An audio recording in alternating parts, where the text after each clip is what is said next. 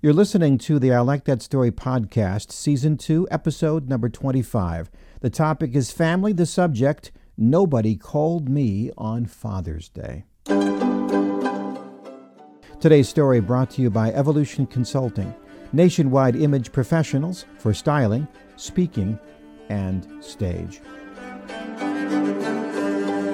There's a guy I know, I'll call him Brian, who always has a comment for everything. I bet you know a guy like this. A wisecracker, always a joke, some sort of commentary about the news or current events, a slightly cynical perspective, always talking out of the side of his mouth. But not on that morning. Sober and silent. I didn't think about it much. Probably wouldn't have said anything because I don't know him that well, but he brought it up first. Father's Day was yesterday, he said. Oh boy, here it comes, I thought.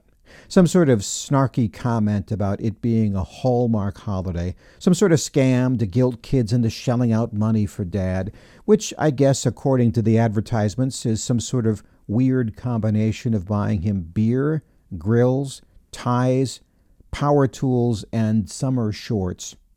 Anyway, I know he has 2 daughters, both in college. He's always talking about their spending habits. He has a pretty good job, and they have a solid pipeline into his checking account.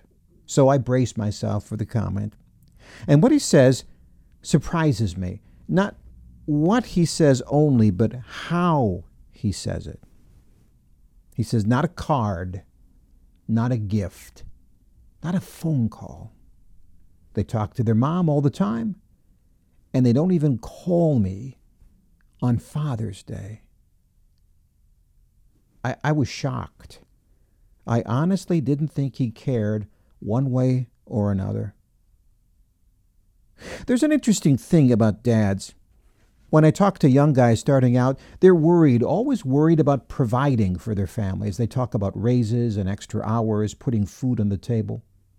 When they're older, they talk about these sacrifices, the things they did to help their family out financially. And when they're older still, I will hear from their now adult kids about how Dad will talk about politics or money or sports for about 5 minutes on the phone, but then he hands the phone to the mom. There doesn't seem to be much else to talk about.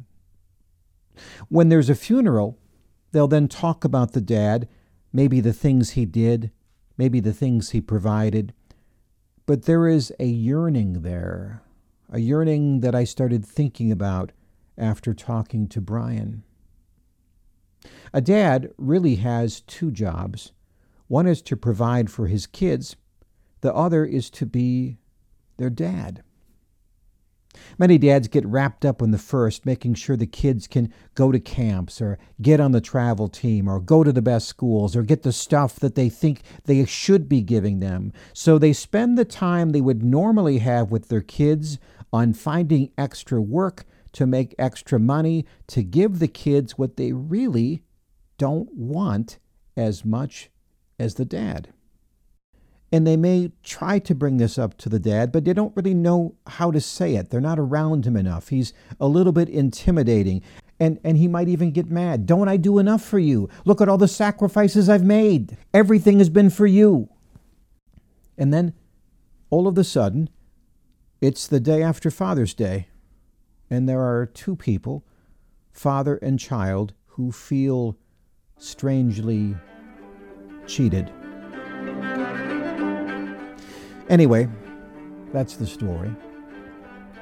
Say, I'm working on a project called A Father's Wisdom, a 10-minute, once-a-week program designed to build stronger families through stories and relationships. If you're interested, I'm sending out 3 free lessons that will include a story, a thought starter, parenting strategies, and topics of friends, family, fitness, faith, finances, fulfillment, and more. If you're interested, you can go to my website and you'll see a pop-up asking for your email. Go to ilikethatstory.net. That's ilikethatstory.net. Until next time, I'm Jeff Gould. God bless.